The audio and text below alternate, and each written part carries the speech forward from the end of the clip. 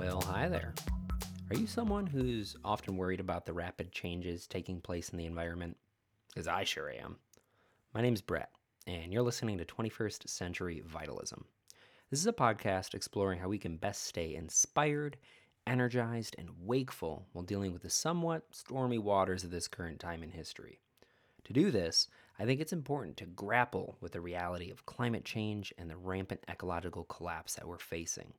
The thing is, whether we're actively acknowledging this or not, it is having an effect on us. Many people try to bury their heads in the sand, but we're really seeing the signs all around us. Mass extinction, rising temperatures, more chaotic weather patterns.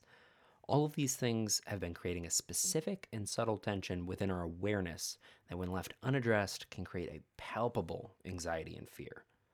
With that said, I think it's imperative that those of us undertaking this journey of cultivating vitality really address the situation. Not only should we address it, but we should learn how to act in a way that generates hope. For without that, how could we possibly imagine a future that's worth living in? I know. You're probably thinking, how the heck can we be hopeful when the situation seems so dire? Well, luckily, today's guest has some solutions that I believe hold the key to restoring not only the land we're stewarding, but also our place in it as fellow terrestrial beings with a shared destiny. Enter Professor Doug Tallamy of the University of Delaware, who has dedicated the past 41 years of his life to studying and teaching conservation, entomology, and wildlife ecology. He's authored 106 research publications and released 4 books, including the one on today's topic, New York Times best-selling Nature's Best Hope. In this conversation, Doug is going to explain to us the overlooked problem of biodiversity loss and what we can do on an individual basis to address it. He explains how conservation is an individual's responsibility, and it's actually quite accessible. Not only is it accessible, but it's a deeply rewarding process which can heal not only the land, but also ourselves. So we're going to learn some simple but powerful conservation principles that allows us to have an opportunity to transform our yards into a life-sustaining refuge for our local ecosystem. Sounds pretty good, right? Before we get into that, though, I do want to point your attention over to his nonprofit, Homegrown National Park, which is an amazing organization that's seeking to distill a lot of these principles into actionable steps that you yourself can start incorporating into your yards. It's a really beautiful system that you're going to be hearing about in this conversation, and that is the project that is helping really spread these ideas. So head on over to homegrownnationalpark.org and check out some of the stuff. Alternatively, you can also get his book, Nature's Best Hope. It's wherever books can be found. I just read it earlier this year and was absolutely blown away. I had a couple weeks where I was thinking about quitting my massage practice and just going full on into ecology. And I'm like, wait, that might not be my role, but it is deeply inspiring and profound and really leaves you with a sense of hope, which is so hard to come by. If you want to support this show, you can head on over to Apple Podcasts, leave us a review, subscribe on YouTube, follow us on Instagram, like us on Facebook. I always screw all that up, but that's what you can do to help out. We also have a Patreon, patreon.com/21st Century Vitalism.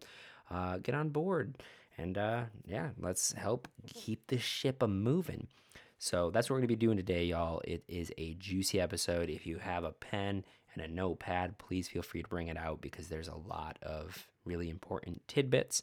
If you own property, this is going to be so good for you to absorb and to contemplate and to think. So I don't want to take up too much time.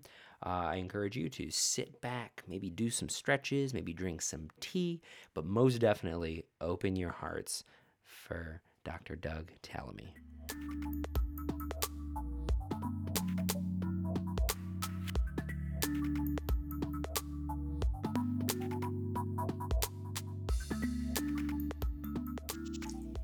Okay, Doug, we are now live.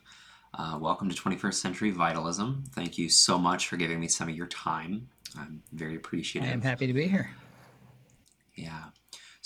I recently had the pleasure of going through your newest book, which I have right here, Nature's Best Hope, New York Times bestseller. Congratulations.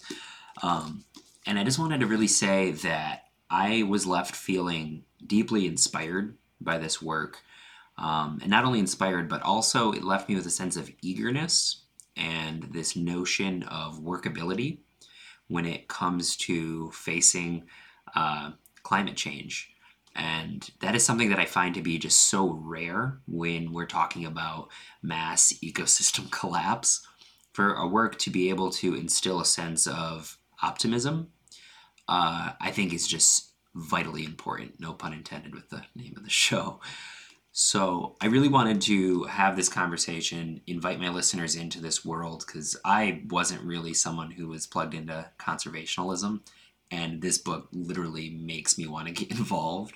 Um, yeah, I guess to just start off, I want to ask you very broadly in the face of climate change and this worry we all share, what is nature's best hope? That's an easy one. You are nature's best hope. Everybody is nature's best hope.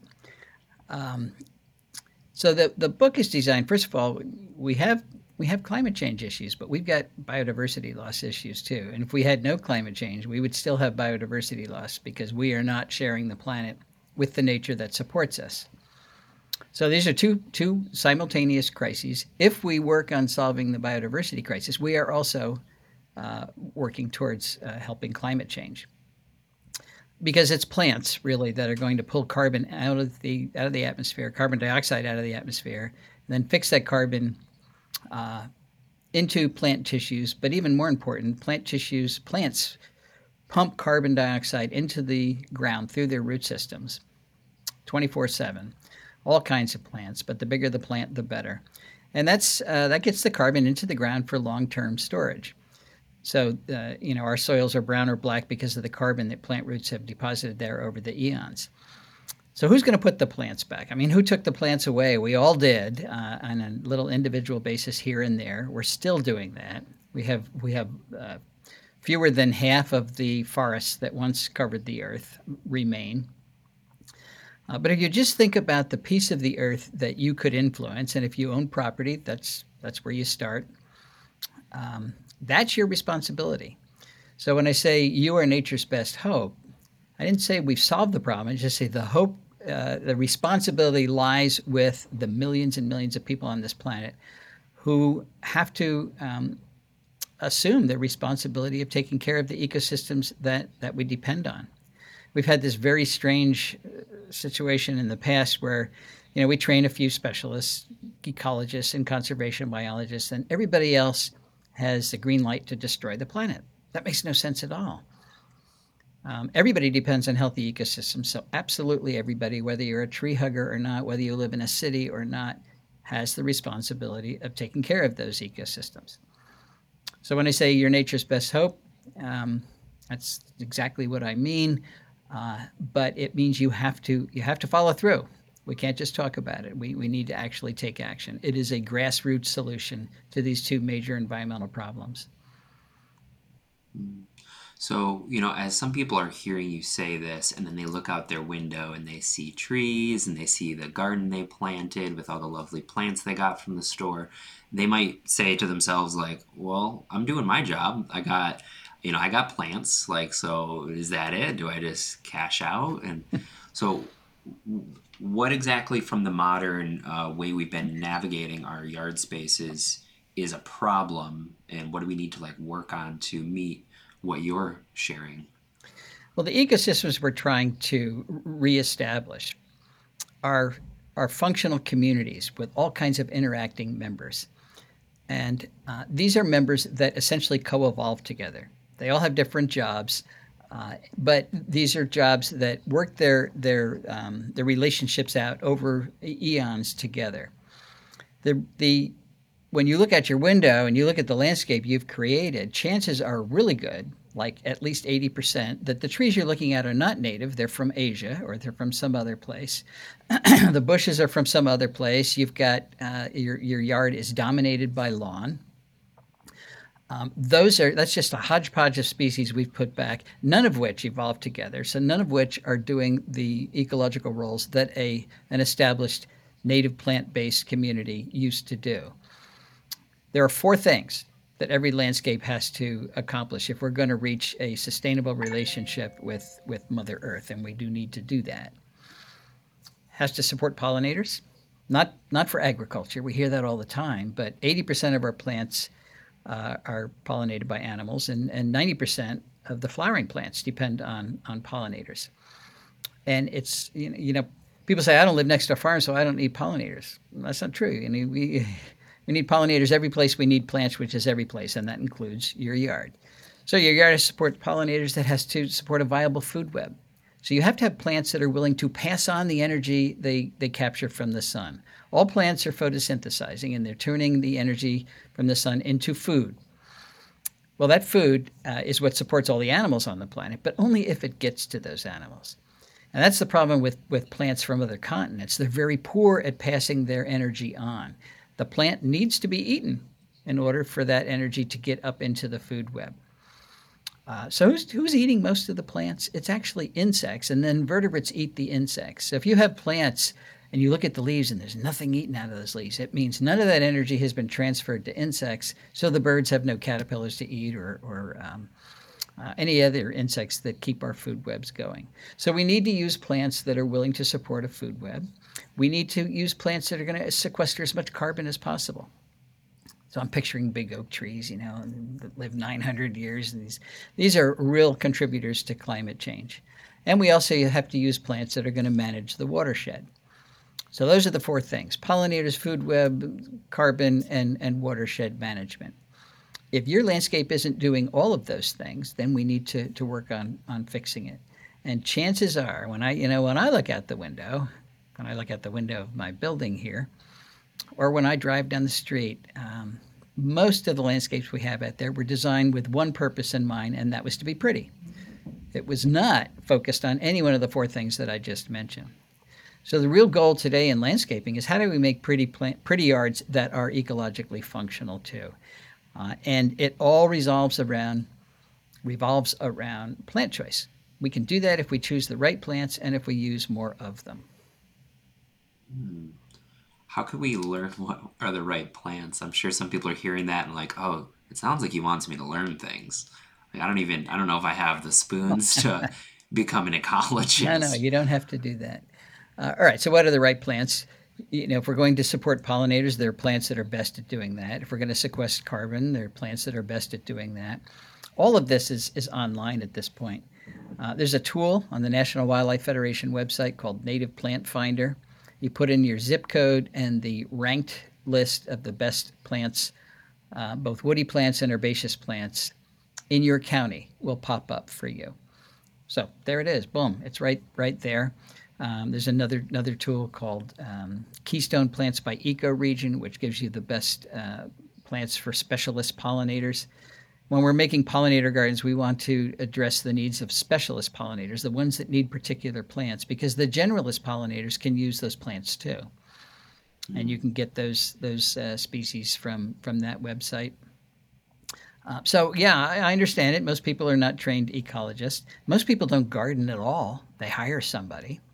So we're really looking at a career opportunity here. We don't have nearly enough people who can call themselves ecological gardeners or ecological landscapers. So that particularly young folks, they've got the kids, soccer moms, everything else, they don't have time to be out planting trees, so they hire somebody. Today, it's usually the mow, blow, and go guys that are all about just making it neat and biologically dead. So we'll retrain those people, or we'll hire other people, and you don't have to worry about it. Just hire somebody, and they'll install the right plants. They'll take care of them, and it'll be wonderful. Yeah. So, I feel like the general consensus with stuff like this is often like, well, like, I don't really want to do this. I mean, we have these national parks that, like, we invest our tax dollars into. Like, is that not enough to just create a space over there that, I have my lawn, I have my yard, I don't have to challenge any status quo. Nature's over there, I'm over here. Like, that's just not enough, right? Well, if it were enough, we wouldn't be in the sixth great extinction event the Earth has ever experienced. We do have parks and preserves, which, by the way, were established because they were pretty places. They were pretty places for humans to play in. They were not established for ecosystem sustainability or to prevent biodiversity loss. Now they're working at that too. Only 12% of the country is formally protected in parks and preserves, which means 88% is not. So if we're going to stop the decline of birds, we've lost 3 billion birds, breeding birds in the last 50 years in the US. Wow. We've got global insect decline. We've lost more than 45% of the insects on the planet, and they are the little things that run the world. So these are serious losses that need to be not just stopped but reversed. And the only way that's going to happen is to practice conservation outside of parks and preserves on private land. 78% of the country is privately owned. 85% of the country east of the Mississippi is privately owned. So chances are real good that you own a piece of property that needs to be improved in terms of ecosystem function. And if we do enough of that in between the parks and preserves, then we've built biological corridors. The problem with small preserved areas is that they are small. It means the populations within them are tiny. Now, all populations fluctuate. Good times that go up, bad times that go down. If you're a large population, even in your down cycle, there's enough individuals so you can increase quickly when times get better. But if you're a tiny population, often in your down cycle, you hit zero. You blink out of that little habitat patch, and then you're gone. And if you don't recolonize, you're permanently gone, and that's called local extinction. So the real problem, and we use extinction as a metric of a problem, and it certainly is a metric of a problem. But if we only address an issue when something's going extinct, that's like only going to the doctors when you're dead. We need to address the issue when you have common species that are steeply declining. And if you look around, that's what's happening all over the place, because it's the common species that are actually running the ecosystems. It's not the rare ones, not the ones with 5 individuals left. And our conservation model of having these little parks, isolated parks and preserves, guarantees that all the populations are small locally. So that's why you can't say nature's happy over there. And that does reflect our past model of segregation. Humans here, nature someplace else. That's not going to work. E.O. Wilson says we need to save half of planet Earth. We have to have functioning ecosystems. We have to have nature on half of planet Earth, or we're going to lose life on all of planet Earth. Pretty serious statement. Yeah. Well, half of planet Earth is already in some form of agriculture, and we've got 8 billion people with all of our detritus and roadways and airports in the other half, and we don't have a third half to put aside for nature. So the only way we're going to do this is to find ways for humans and nature to coexist, to have nature happy where there are a lot of humans, and that means in your yard too. Yeah. It's amazing, that statement that we need half of planet Earth for nature. Like, that doesn't sound very radical at all, Like, it sounds like it should be like, wait, we have less than half that isn't nature? And, like, that already is such an alarming statement that we're at that point, So I'm kind of curious, how do we break through to like mainstream culture with this kind of information? I mean, you put out this wonderful book that is apparently doing very well, but there's still so many people who don't even read books. Like, how do we inspire them to step into this and to really feel the effect of what it means to have like ecosystem collapse? Yeah. It seems so distant for so many people, and then when it happens, then there's no going back. This is the challenge. We're talking about changing our culture. I mean, this is why I've been lecturing about this and writing books and doing podcasts and everything else for almost 20 years now. I do see the needle moving. More and more people are interested. Headlines. So when you get the New York Times carrying a headline that we've lost 3 billion birds, and the Washington Post says we got global insect decline, I didn't think anybody cared about that, but I was wrong. People do care about that. They're upset. The big disconnect is that they don't think they can do anything about it. But they can do a lot of things about it. They can shrink their lawn. They can use what I call keystone plants. Just 14% of our native plants are supporting they're providing the energy for 90% of the food that's developed out there. So we want to use those 14%. Those are the keystone plants, and that's what you can find on that website. Um, our light pollution at night is one of the major drivers of insect decline. So it's easy to address that. You can turn your lights out, and if you don't want to do that, you can put in a yellow bulb, which doesn't attract nocturnal insects. These are easy fixes that everybody could do, and it wouldn't cost a lot of money. Um, we've got mosquito fogging companies, Mosquito Joe, and other things running around the country, killing all the insects as fast as they can. This makes no sense in a world with global insect decline. And the fogging does not control mosquitoes, so it's all for nothing, an expensive nothing. And that's because you don't control mosquitoes in the adult stage. You control them in the larval stage, and we can do that effectively with biocontrol, Bacillus thuringiensis, mosquito dunks, something everybody can do. Fire Mosquito Joe and get your own mosquito dunks, and you can control your mosquito populations without killing all of the pollinators, the monarchs, and everything else that drives our ecosystems. Yeah. We can stop buying invasive plants. 86% of the plants, of the serious woody invasive plants in North America, are escapees from our garden.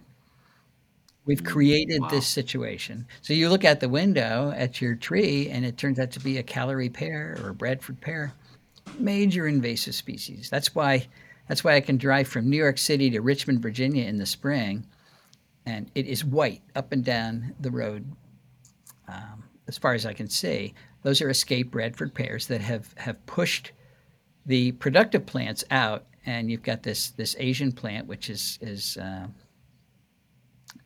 kind of, I call it ecological tumors that are castrating our local ecosystems.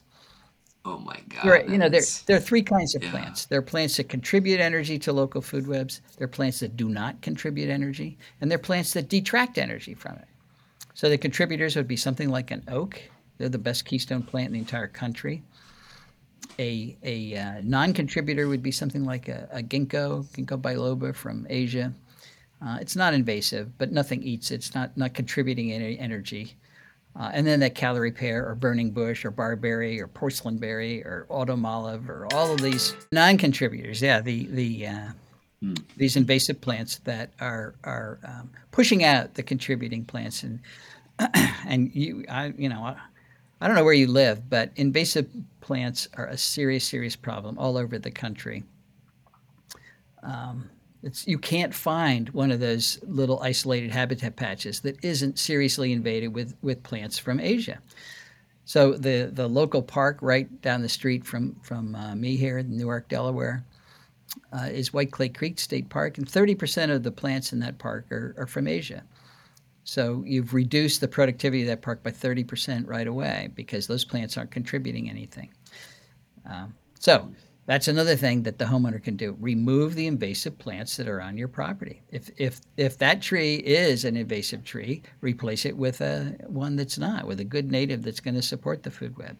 So there are lots of things that individual homeowners can do that will make a huge difference. Yeah. So I have had the fortunate situation of watching my roommate who owns this house. She attended a conference. It wasn't by you, but it was by someone who is a proponent of your work, and she's the one who got me turned on to this book.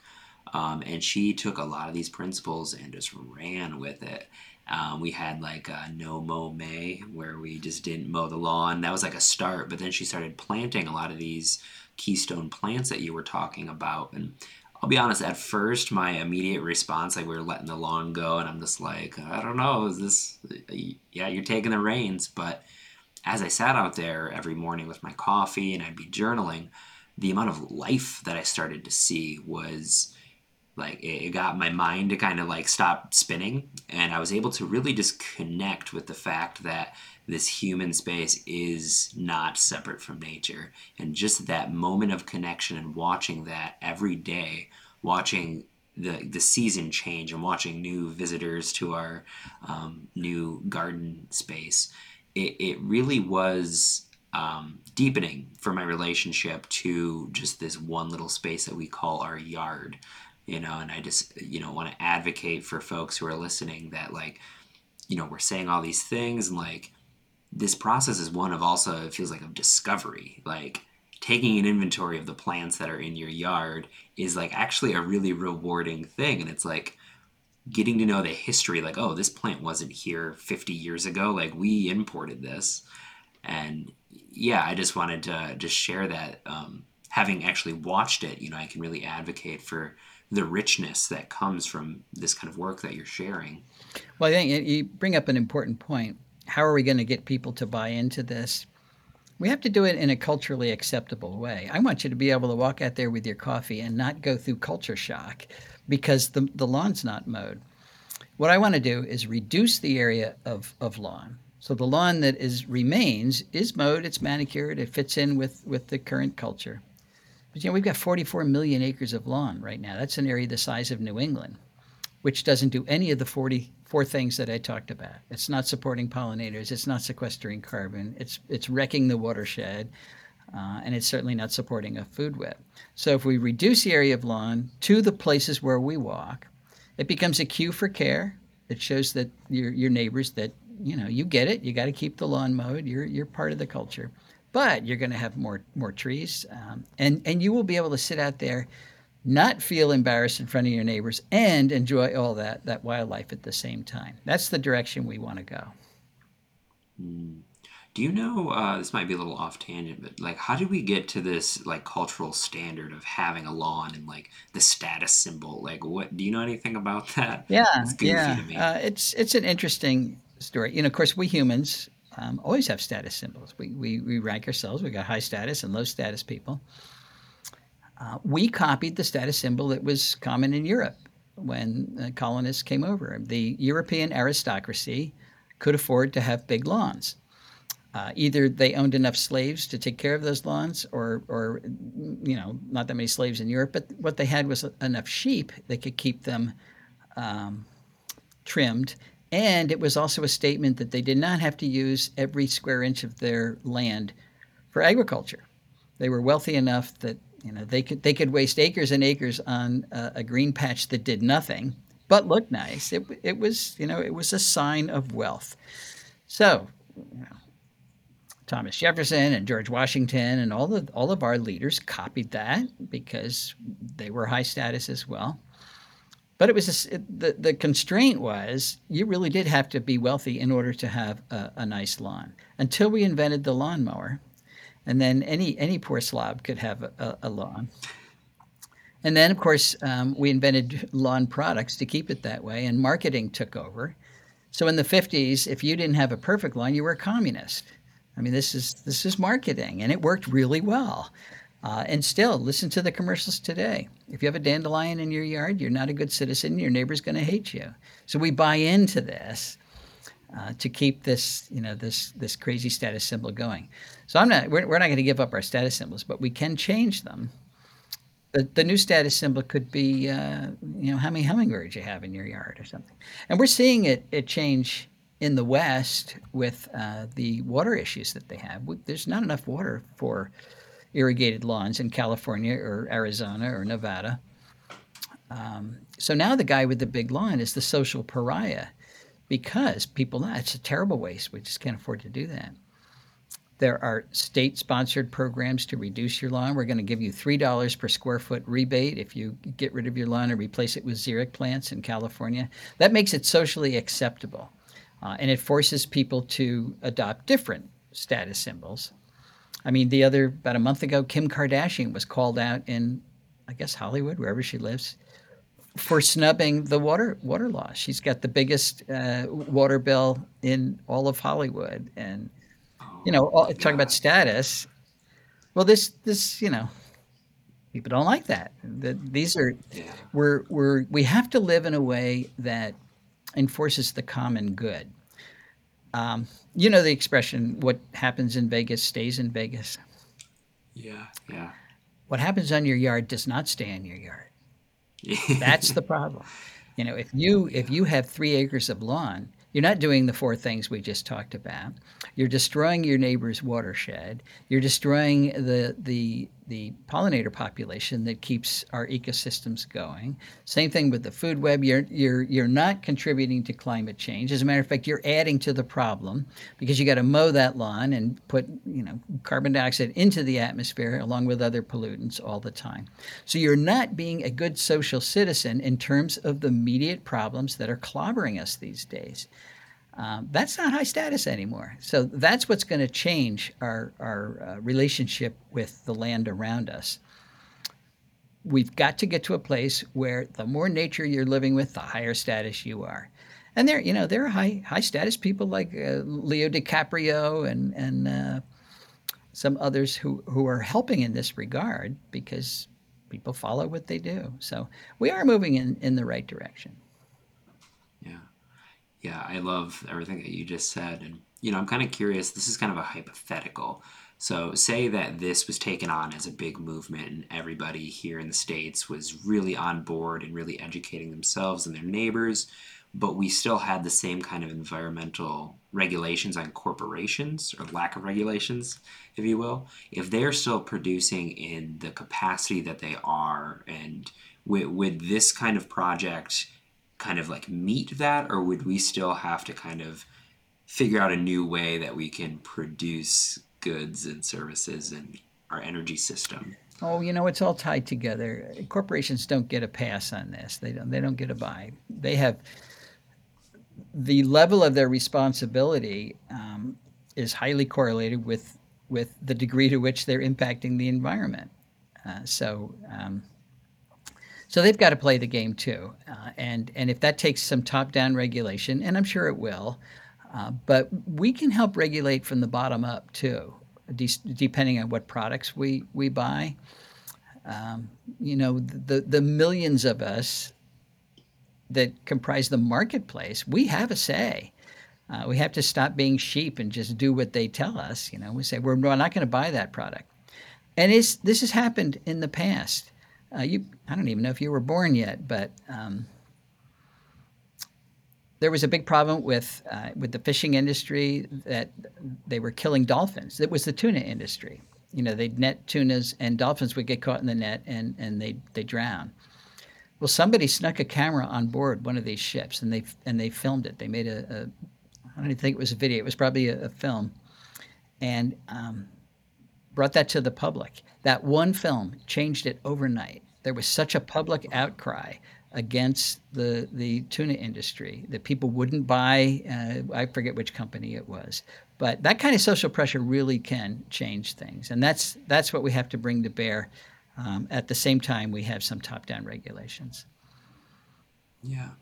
That kind of almost resonates with me on like the idea of like losing our monarchs. That seems to be kind of a rallying cry because it's just such a beloved part of our planet and something everybody looks forward to. But was it like 90% of them are gone now? Depends on where you Is are. it? In California, 99.9% of them are gone. Oh my God. East of the Rockies, they were just listed by the IUCN as an endangered species.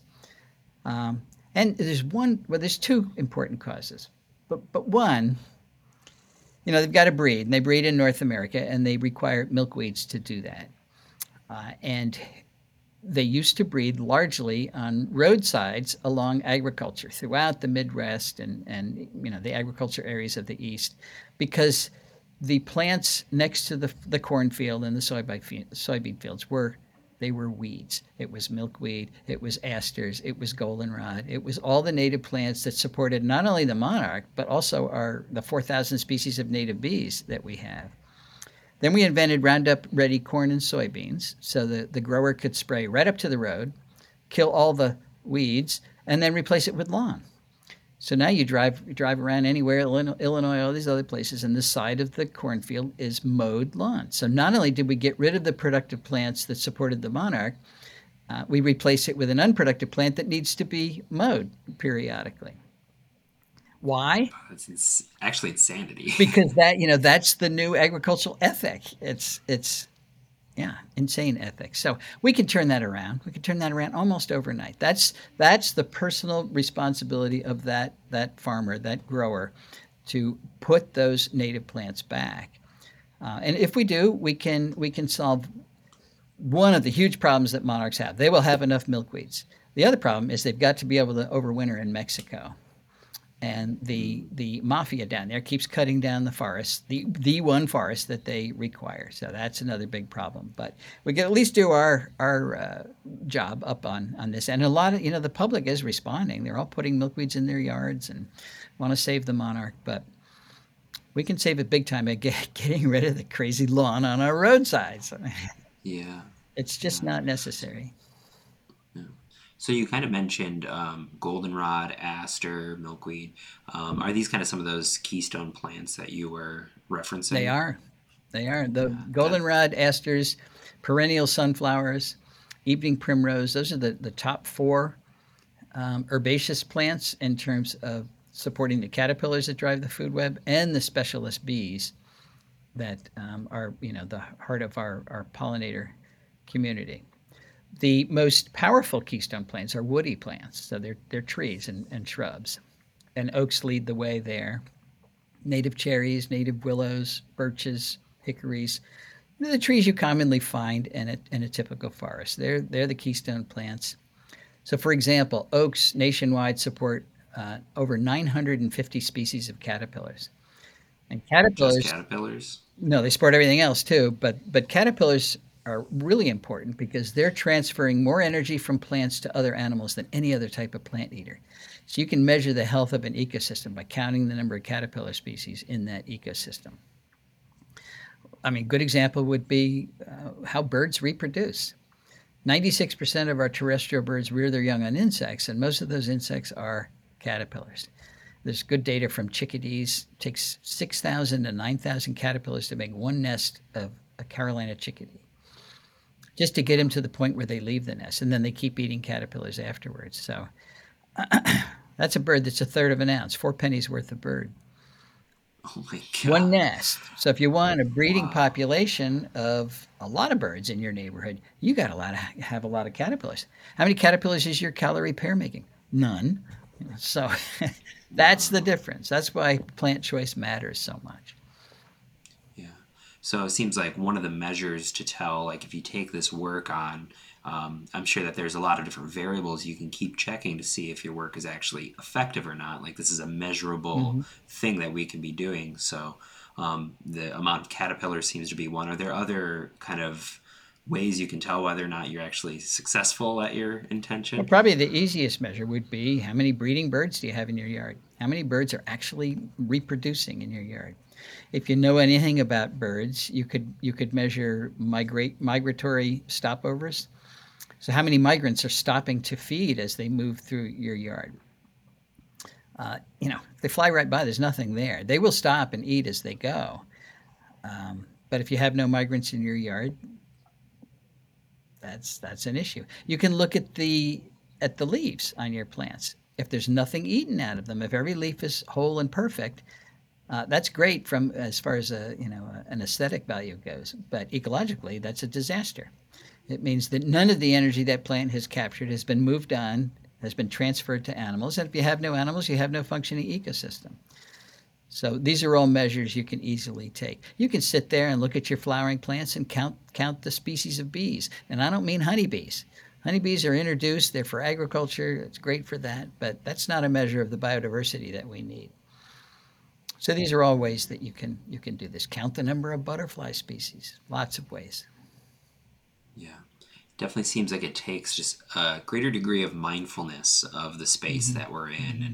And I feel like so much of like our American society, at least here in the US, there's just so much momentum and there's just such a disconnect from our bodies, which means we're disconnected from the space and the environment that we're in.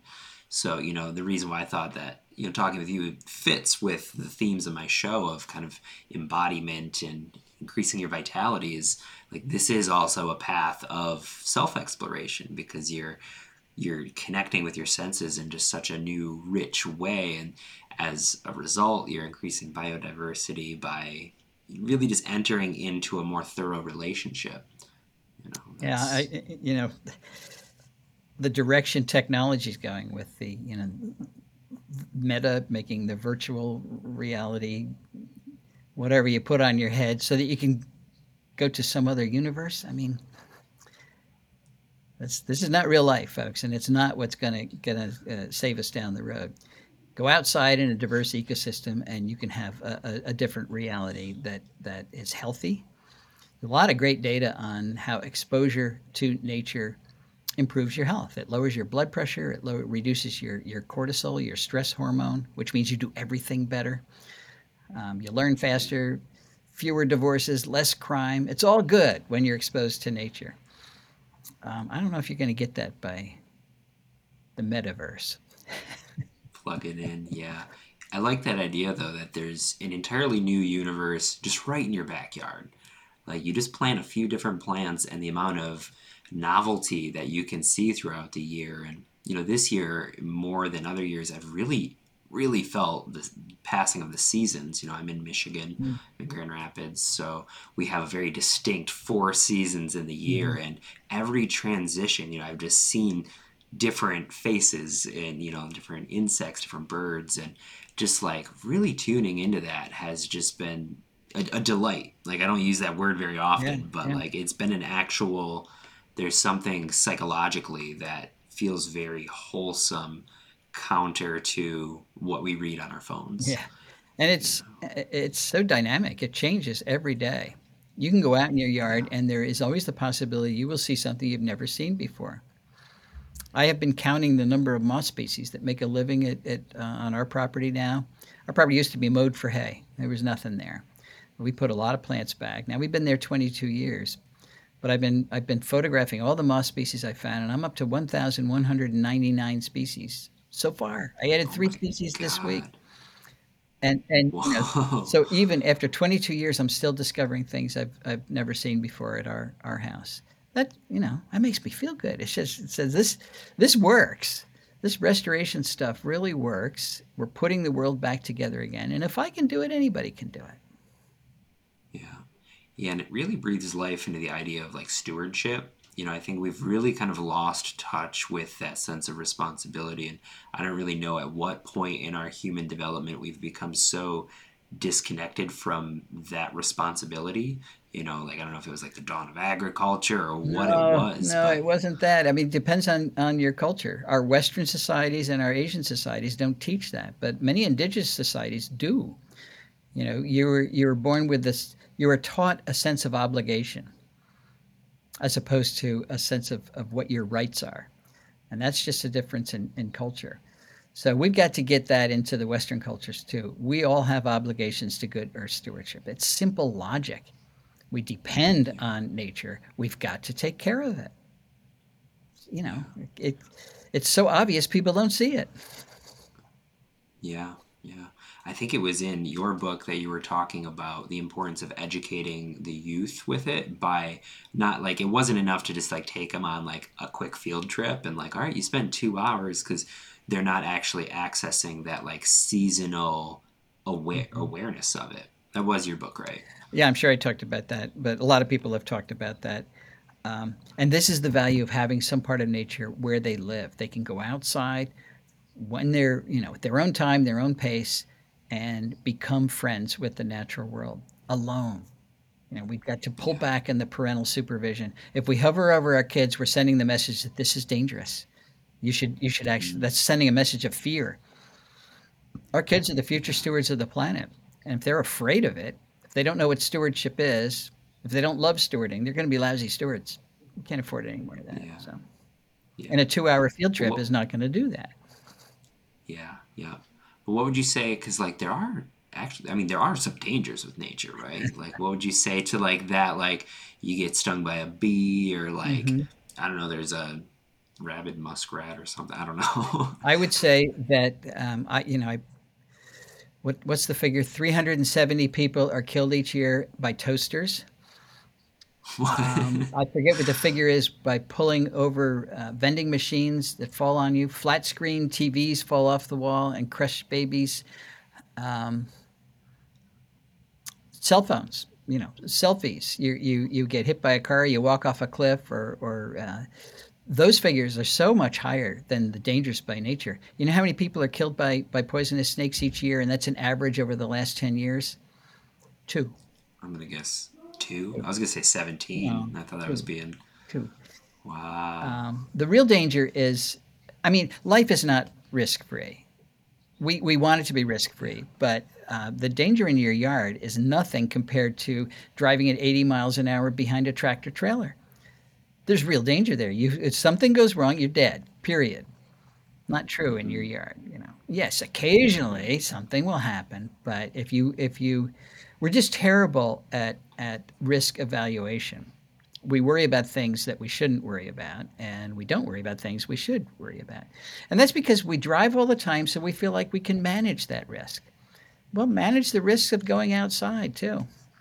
And people say, "What if I get poison ivy?" What if you do? Then you're going to scratch for a while. I mean, this is not the end of the world. Learn what poison ivy looks like and don't touch it next time.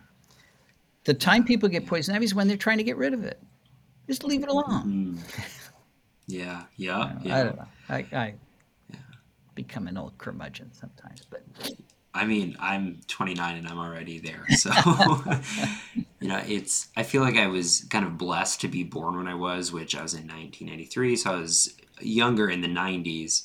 And, I feel like that was like, I'm the last generation that had that experience of not having your cell phone with you. mm, And like, I know what it's like to just like, all right, I'm going to go out. I don't have a parent watching me. I'm going to go to the state park up the road and have my experience of like meeting nature. And I feel like that really informed who I am and set a lot of values in me. Like, I feel like nature is just such a wonderful teacher. And I think the slight, like, you could get hurt, you could fall off of something you're climbing on or get stung by something, but like, that's such a important part of human development that exactly. we shouldn't try and insulate from. Exactly.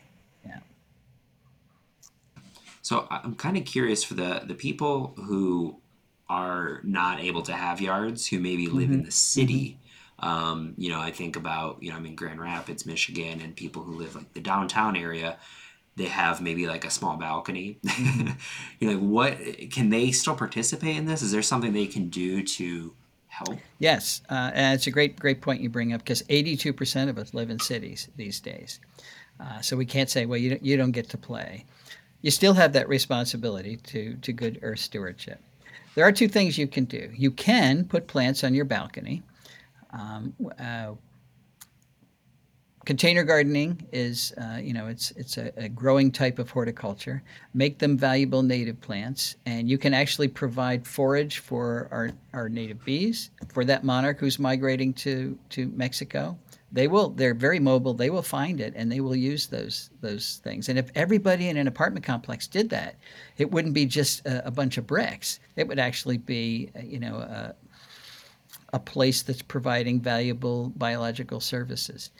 The other thing you can do, though, if you live in an apartment, every I live an hour south of Philadelphia, and the Philadelphia radio stations every Friday will say, "Well, here's what you can do this weekend." They're looking for ways to entertain everybody who lives in the city and doesn't have a yard or anything to, and they list all these social events you can do, but you can volunteer to help somebody who does own property. Land conservancies, parks, and preserves are all understaffed. They're all underfunded. They depend heavily on volunteers for managing all of the land that they own. So that is a great way to get outside and actually do all the things we just talked about. It just won't be your personal property, but it's still land that desperately needs to be managed. We we humans now are gardening the world. We've changed everything. We've moved plants all over the world and created a huge invasive species problem. That requires a tremendous amount of labor intensive management. But there are a lot of us, so we can do it. It's fun. It's a social event, and it is for the common good. Yeah. So, I think to really start rounding this conversation off, we've shared a lot of ideas. There's been a lot of optimism shared. And I'm kind of curious about, with your place in this part of your career, watching the world unfold as it is, seeing the political systems we're enmeshed in, and just kind of the looming future that we're all kind of feeling this like uncertainty. Do you think, with the education that you have, do you think we have some hope? I do. Yes, I do. But it's up to us. It's not going to fix itself. Every one of these problems are problems that we have created, which means we have the wherewithal to fix them. We have to recognize that they're problems. Denying that they exist is not going to get us anywhere. Um, Climate change is a huge and growing problem because we continue to exacerbate it and refuse to address it.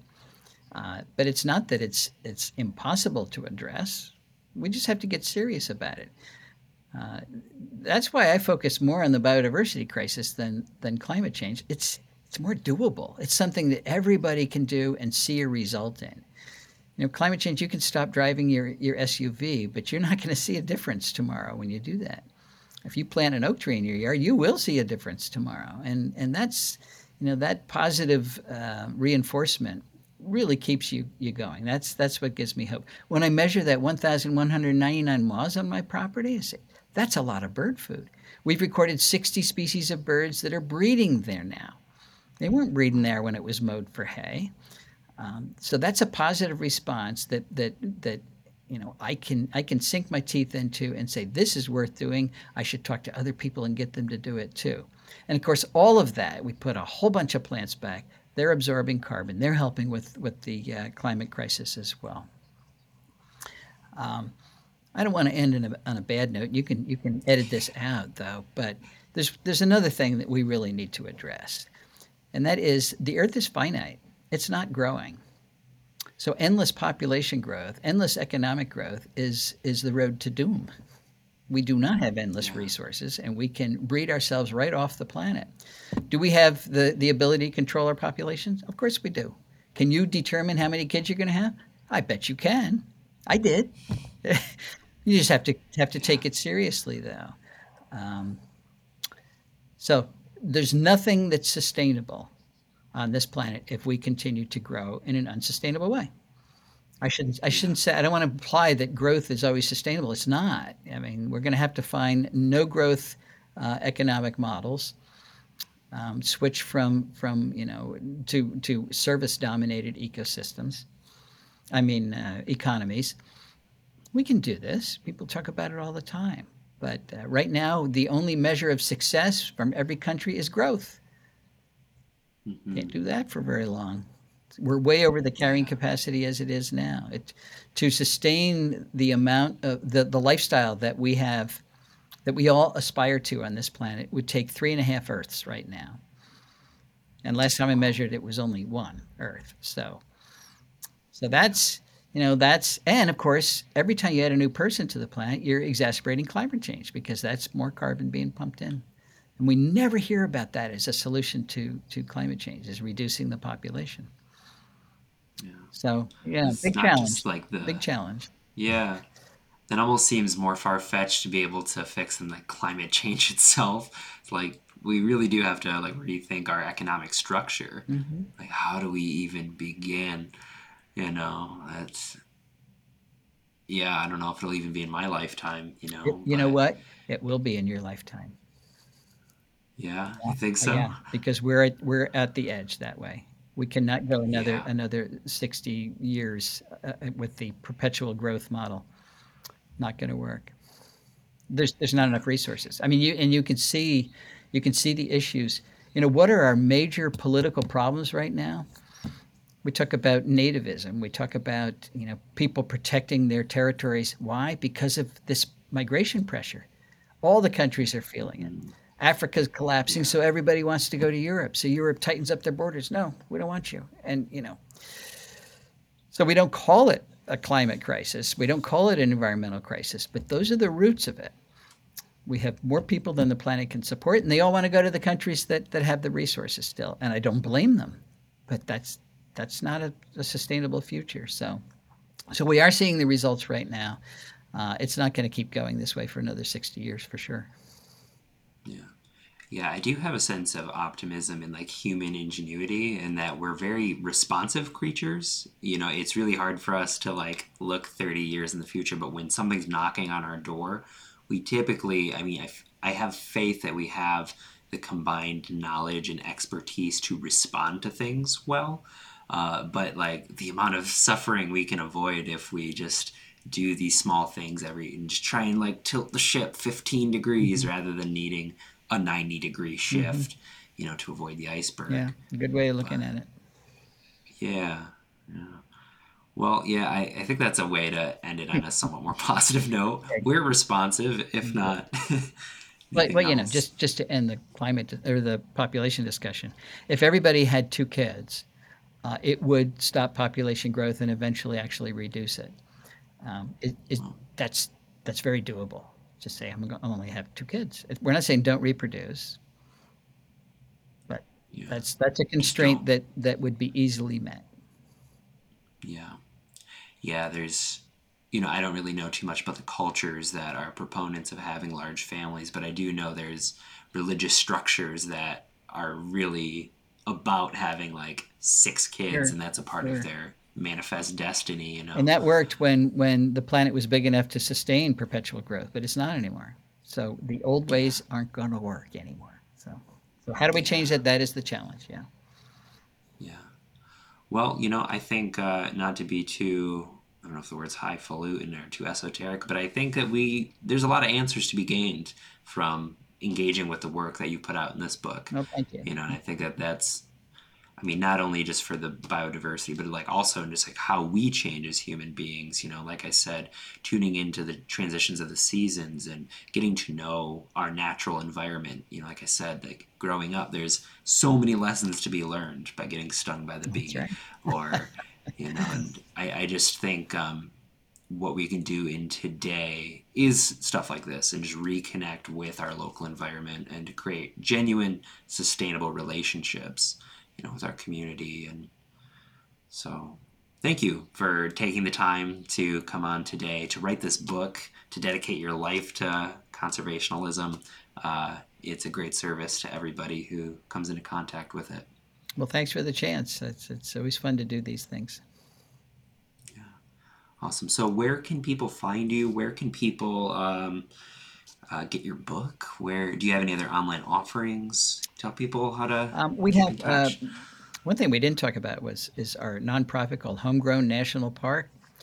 So you can go to homegrownnationalpark.org and learn how to join Homegrown National Park. It's free, but you become part of the community that's actually putting the world back together again, like we just talked about. And that's we call it the Talamy Hub. I mean, that's where everything is. You can find out about books.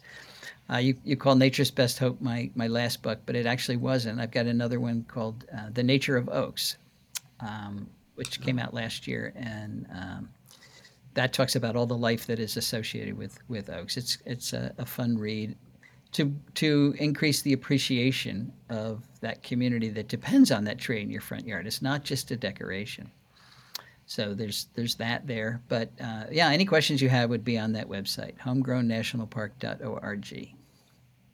Love it. Yeah, Sorry, I didn't know that you had. I was just so immersed in this when I was like 2018. That's okay. That has to be it. Awesome. Cool. Well, thank you again so much, Doug. I really appreciated this, and we'll catch you the next Very time. good. Take care. Yeah. Yep. Bye. All right, my friends, that was the episode. Thank you so much for listening all the way through until the end. I really appreciate you, and I'm sure Doug appreciates you as well. If you want to stay plugged into what he has going on, which is something I thoroughly encourage you to do, head on over to homegrownnationalpark.org. There you can find a lot of resources on how to start beginning this kind of work in your life and how to transform your yard. I really, really suggest his book, Nature's Best Hope. He also has The Nature of Oaks, which released more recently. I haven't gotten around to it, but I am really invested in what he has going on, so I'm sure to this upcoming year. So I hope that you enjoyed the episode, and we will see you in another 2 weeks. We have a very booked schedule. I got about 10 folks coming on from all sorts of different backgrounds. I'm really excited to see where the show is going. So keep an eye out. There is much more 21CV going to be drip fed to you. So thank you so much for your support, and we'll see you next time.